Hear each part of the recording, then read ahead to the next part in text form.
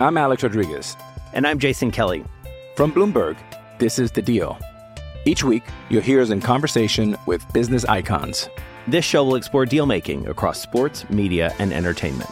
That is a harsh lesson in business. Sports is not as simple as bringing a bunch of big names together. I didn't want to do another stomp you out speech. It opened up so many more doors. The show is called The Deal. Listen to The Deal. Listen to The Deal on Spotify.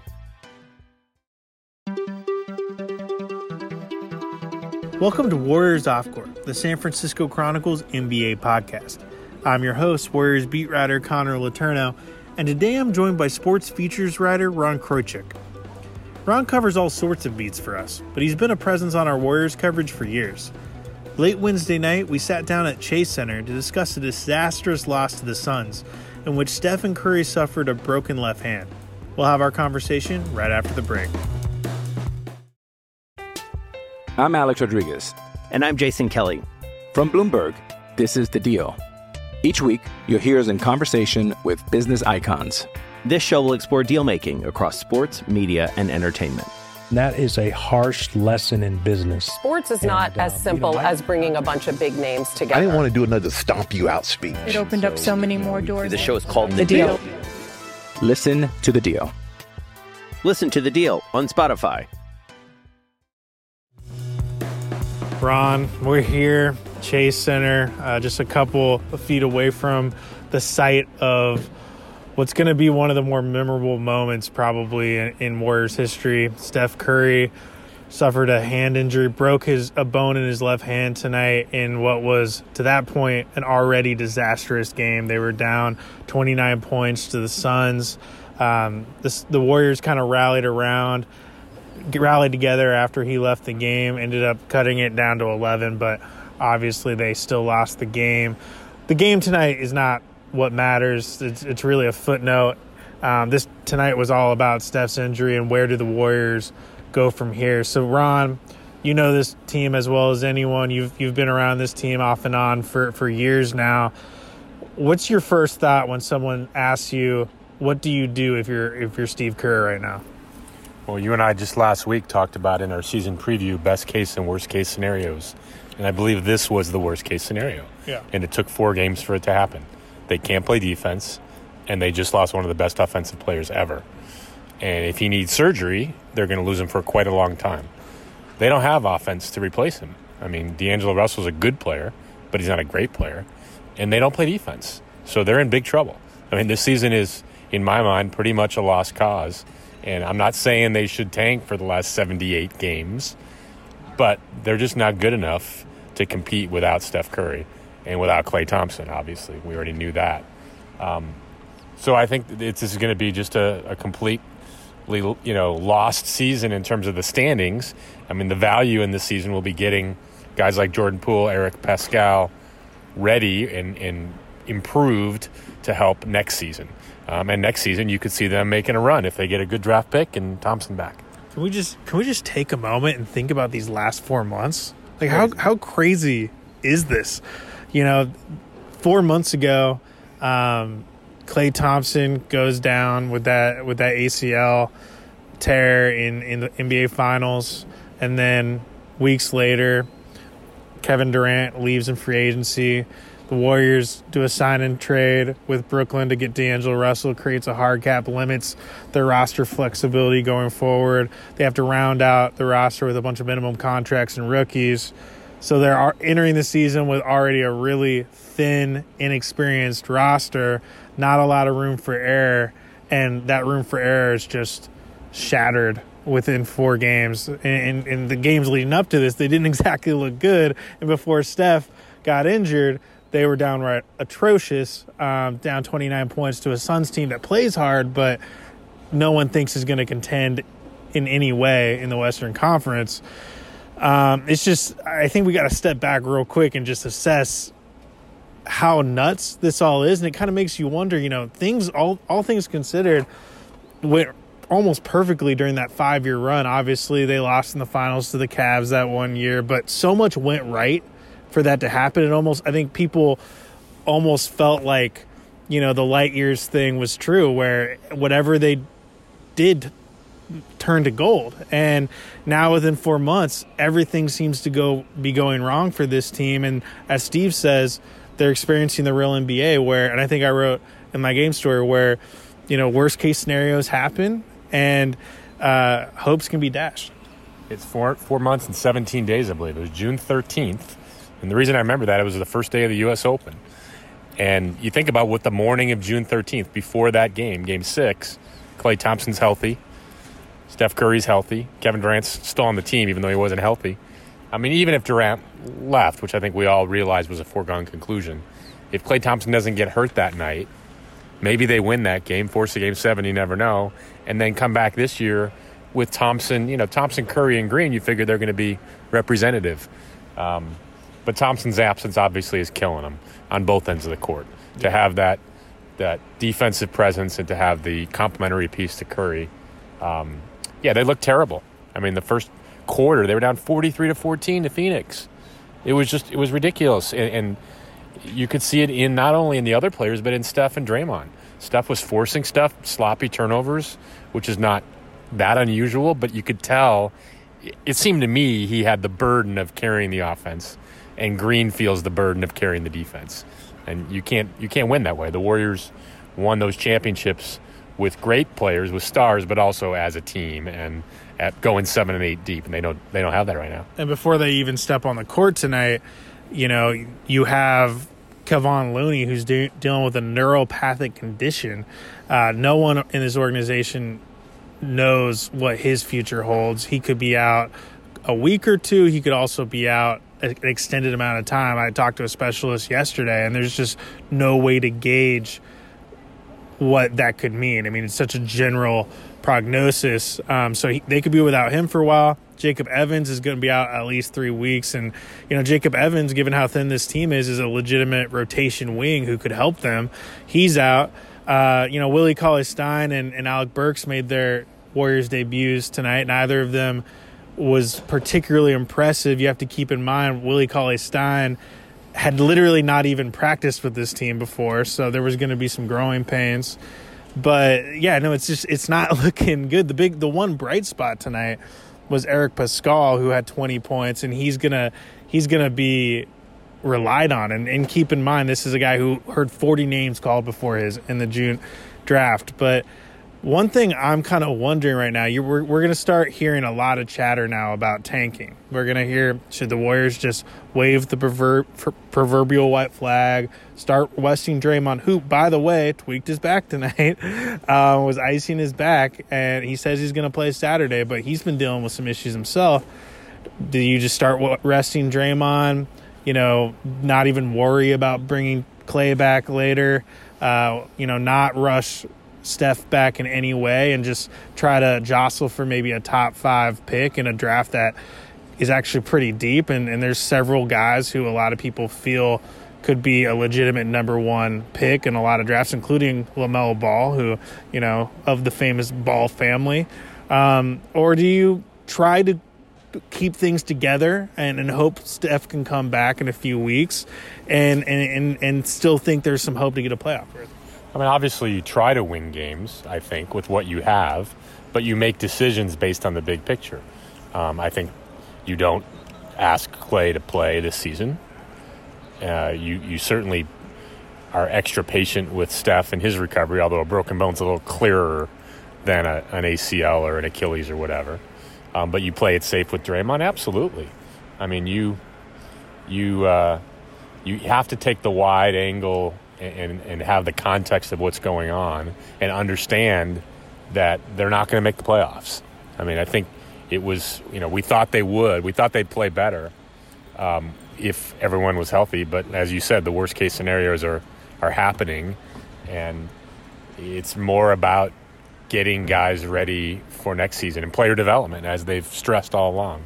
So we'll see how true they are to that maxim here in the next few months. And one thing I think we're going to hear also in coming days is just the comparison to the 96-97 Spurs. Now, I know that I was in first grade when that happened. I hate you, Connor. I hate you. I'm guessing you remember that team. obviously the Spurs were one of the best teams in the league with David Robinson.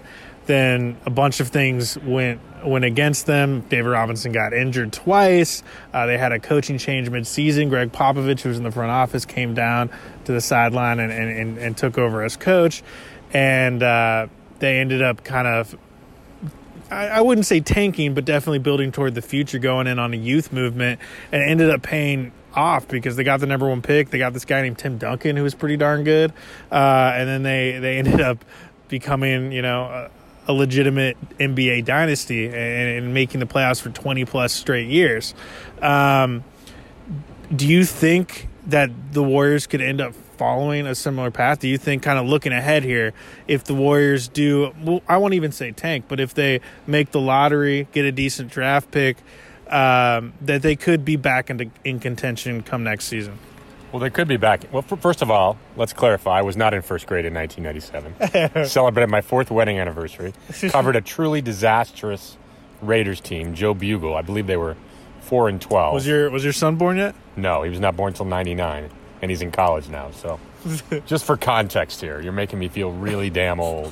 But I think that the analogy is valid, certainly. The difference would be I don't think there's a Tim Duncan in the draft. I mean, it sounds like it's a strong draft, but there's no Zion. Zion's already gone. And Tim Duncan was a transformational player, obviously, especially paired with David Robinson and with Greg Popovich as his coach. But if you let's just for a moment hit pause on this season, given what happened tonight. Right. If you look at this time next year, if Klay Thompson is healthy from his torn ACL, and there's a good chance he comes back at something resembling the Klay Thompson we know, Steph Curry's certainly going to be a broken hand is going to heal. Right. Draymond is going to get a lot less wear and tear this year. They're not going to go to the playoffs. Right. And they're going to reduce his minutes probably. Pascal looks like a really good player.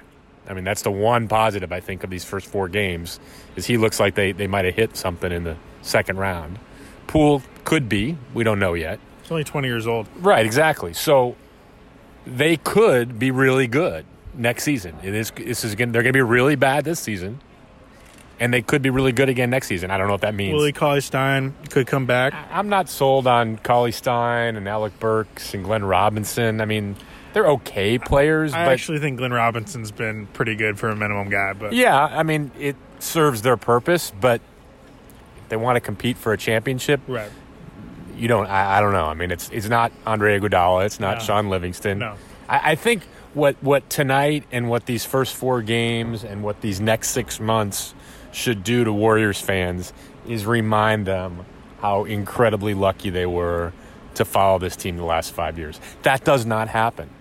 That's literally a once-in-a-50-year thing, right? I mean, it's been 50-something years since the Celtics went to the finals every year in an 8 or 10-team league. Right. Warriors went to the finals 5 straight years in a 30-team league. Right. And won 3 championships and were the most entertaining show in sports. Right. That just doesn't happen.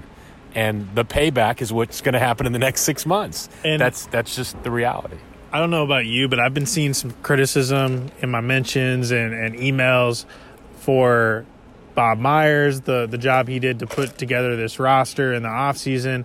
And I just want to remind people that given what the Warriors and Bob Myers had to deal with, all the setbacks, the injuries, there was no path to being a contending team. There simply wasn't. I mean, right away. No, not this season at all. Given all the injuries, there was no answer that would have been especially positive. I thought that they had to make the sign and trade for D'Angelo Russell. It was their only path to a young all-star caliber talent. If they don't do that, yes, they don't have the hard cap. Yes, they have a mid-level exception that they can use, which will in today's market will just get you a borderline rotation guy.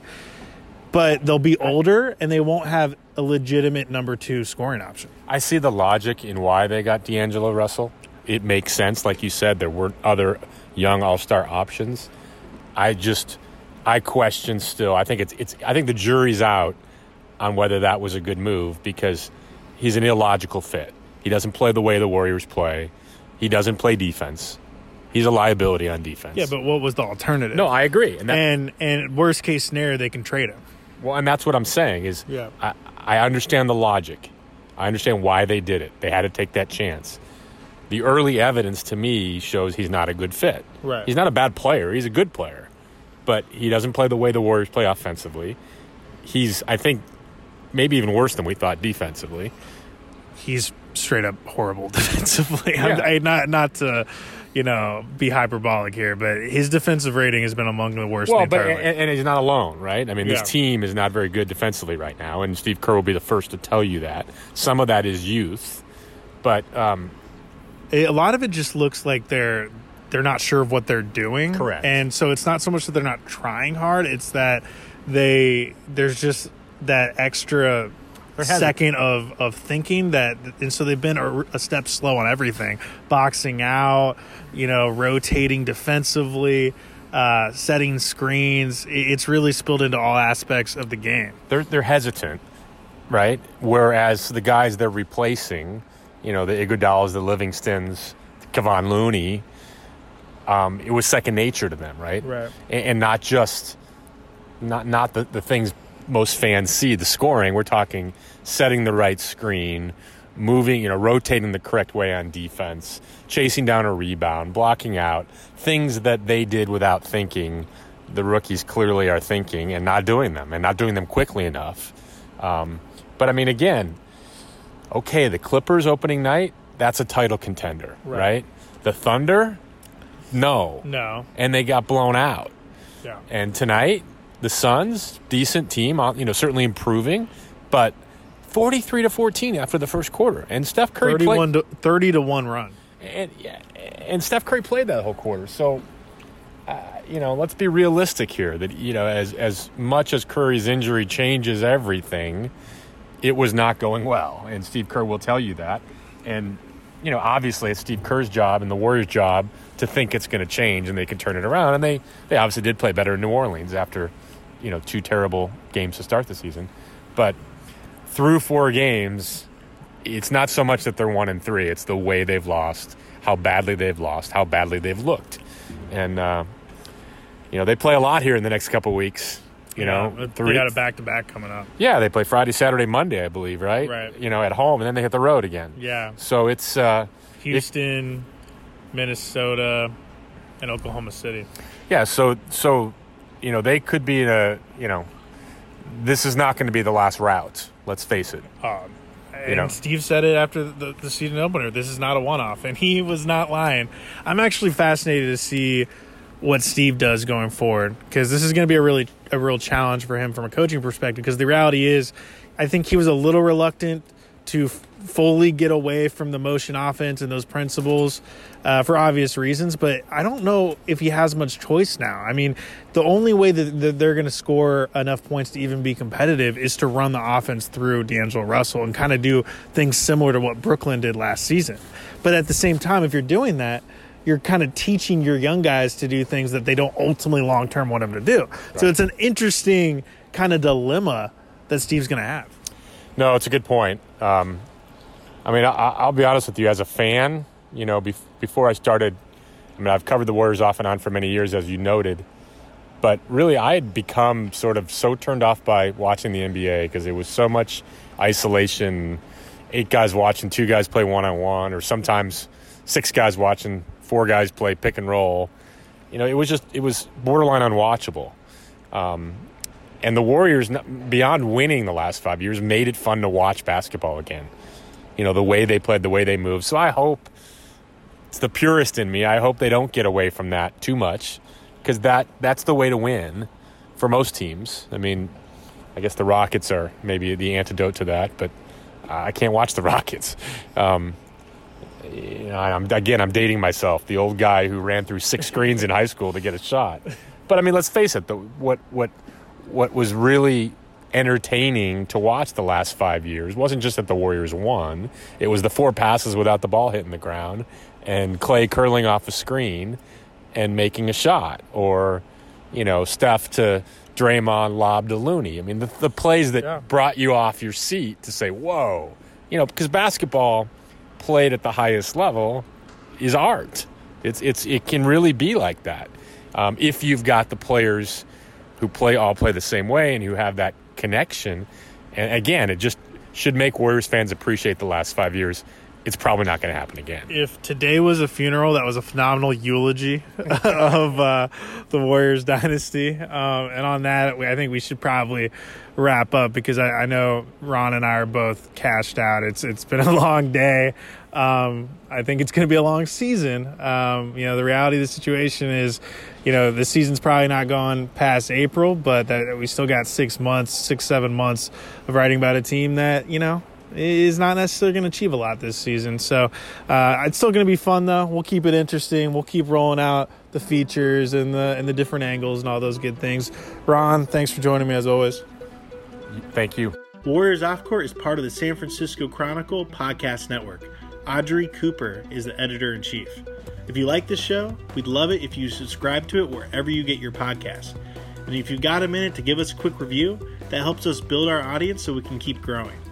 Follow me on Twitter at @con_cron and email me at cletourneau@sfchronicle.com.